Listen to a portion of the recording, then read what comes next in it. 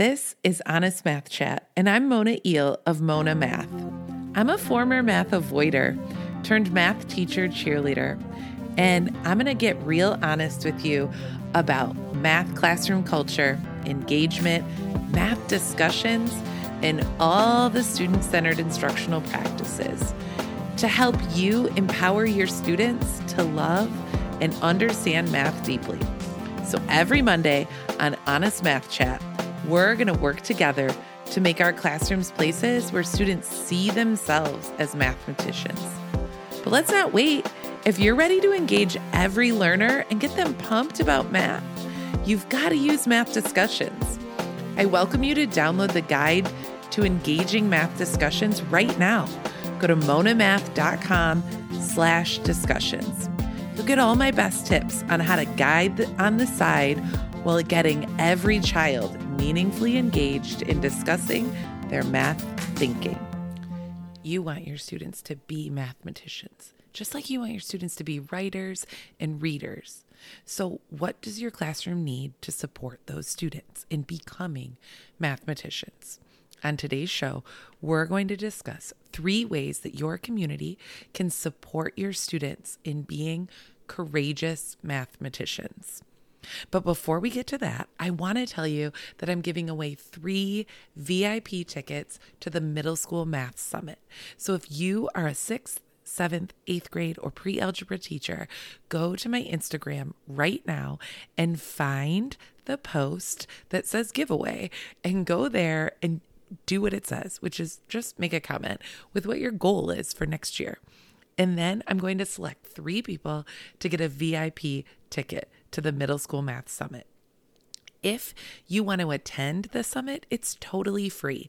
So go to my Instagram and get in on that giveaway. Okay, but back to building that community that supports our students in being courageous mathematicians. As teachers, we don't want our students to just sit and get information. We want them to think, innovate, and create. And every day when we walk into our classroom, we feel the weight of the work we do. Am I right? We know we're teaching future doctors, scientists, activists, and teachers. We know that those little people in front of us need to learn way more than arithmetic and computation. We feel responsible for ensuring that every child in our classroom is supported in order to be successful. Are you with me? I know you are. And one of the biggest things that I want my mathematicians to be is courageous. I want them to be brave and bold enough to make mistakes, to take risks in their thinking. Because how does that saying go? No risk, no reward. We need our students to take big risks in order to be really great mathematicians. So let's get to it. 3 ways that your math community can support courageous mathematicians. Number 1, clear structures. Number 2, mistakes. And number 3, collaboration. Clear structures is number 1. In a math class, clear structures could include procedures, norms, and high expectations. Procedures help students develop that sense of belonging. When students know what to do and how to act, they can be independent and feel at ease and confident. Procedures also help create a collective responsibility. When everyone in the classroom knows what is expected, the procedures to follow, then they can better help one another and they feel like they're contributing to the community. For example, if the procedure is to come in and grab your table's bin of binders and then get started on the warm-up, a student might grab their bin and decide to help their friends at the next table and grab that neighboring table's bin as well.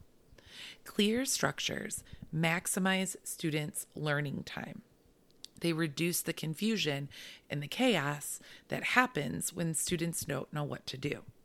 So in general, it just sets the tone for the classroom community. One where students are calm, confident, and contributing. Structures or procedures should be for literally everything that happens in your class.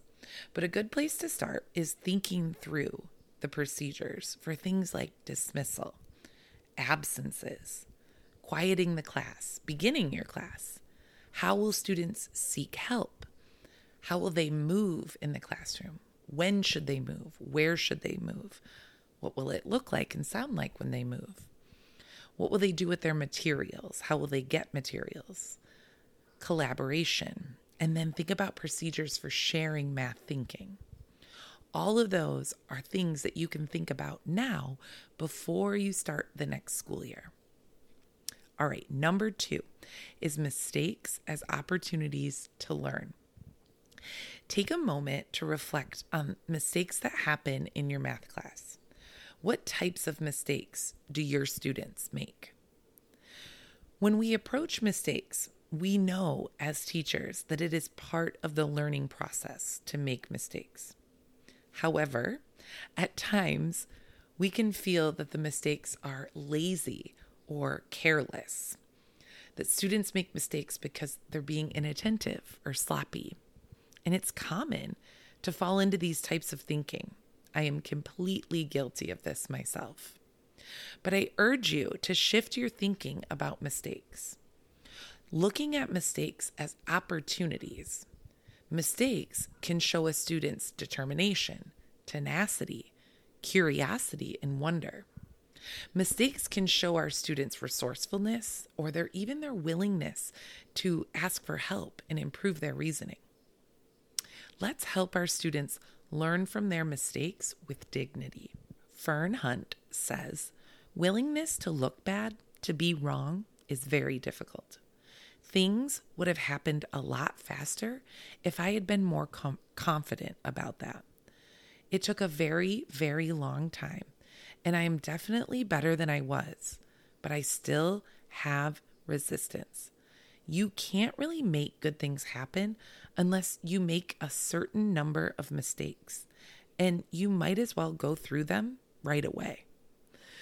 So consider that quote and the idea that as soon as we get comfortable making mistakes, we can start making good things happen. So how will you help your students use their mistakes as opportunities to learn? Maybe you might start with adding in reflection or revisions on their work. Maybe after students have an opportunity to participate in a math discussion, you'll send them back to their seats to their work and have them revise it.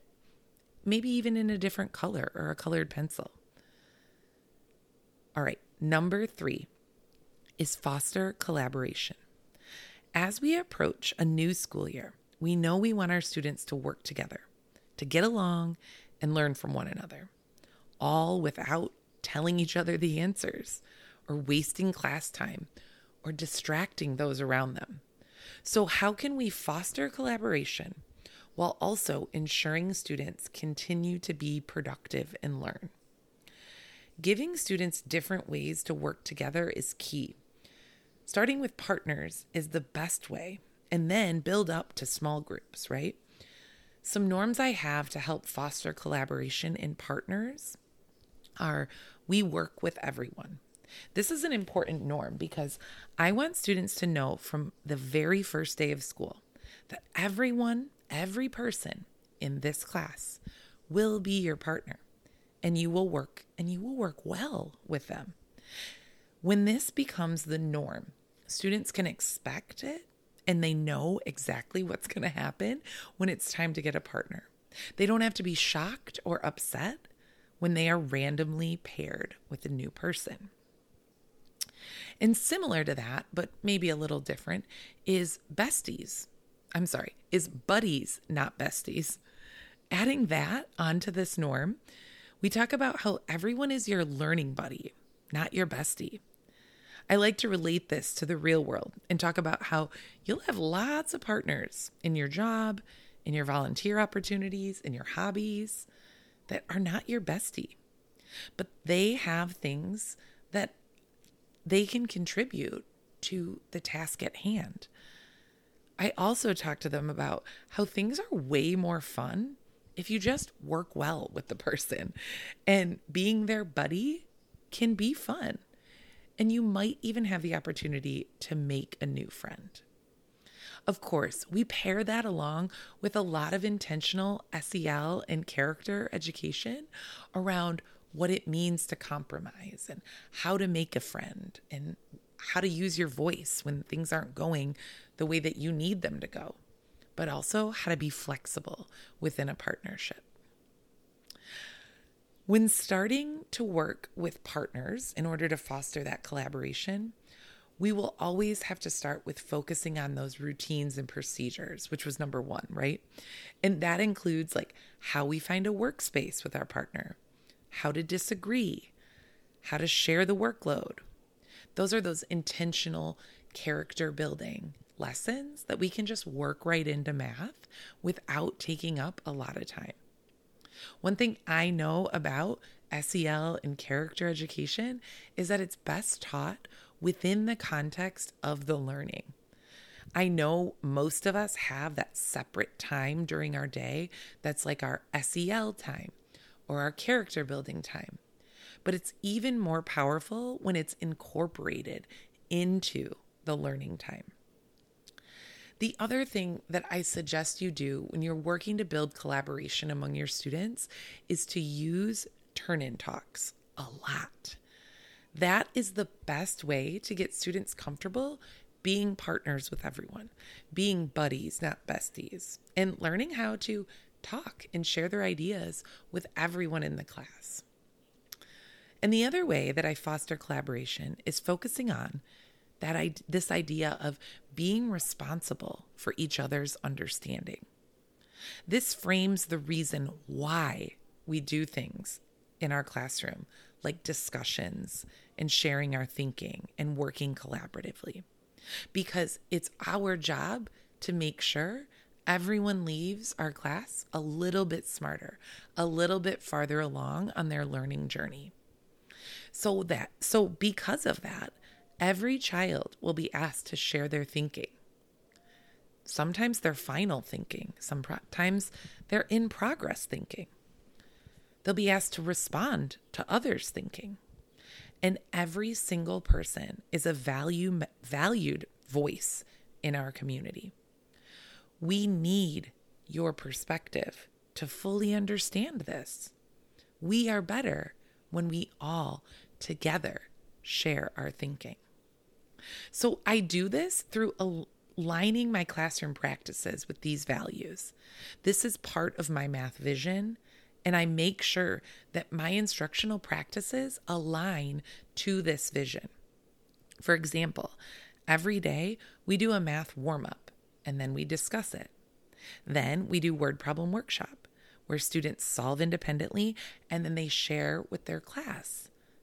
They share their thinking, they discuss others' thinking, all with the goal that by the end of the workshop, all students have one takeaway and are further along on understanding. So this is just part of how we build our community, and part of building our community is aligning our instructional practices to reinforce our math community.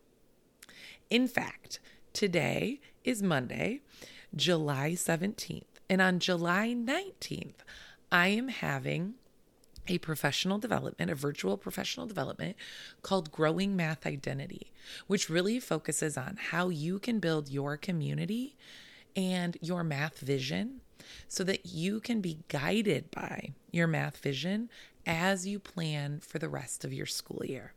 I'd love for you to join us for this virtual PD. It's going to be about 60 minutes long. You will get a 24-page instructional resource packet that will give you all the things you need to make the 5 tips I'm going to share with you come to life in your classroom. And it's all for $17. You'll also get the replay so you can always go back and rewatch. If you are interested in that, you can go to monamath.com/summerpd and sign up for that. Even if you're listening after July 19th, you'll be able to sign up and get the recording for $17, as well as the resource packet. I really hope to see you there as we all are working together on building stronger math communities to support our courageous mathematicians. Well, that was your dose of honest math chat for today, friend. Thanks so much for listening. It would mean so much to me if you subscribed, shared this podcast with your friend, or leave a comment. If you have not downloaded my free guide that I made in response to the questions you have all about engaging your students in math discussions, go grab it, monamath.com/discussions. And if you have other questions that I haven't answered, shoot me a DM on Instagram at HelloMonaMath. I can't wait to chat more with you next week. Remember, we're here every Monday. I'm always listening on my way to work. When do you listen? See you soon, friend.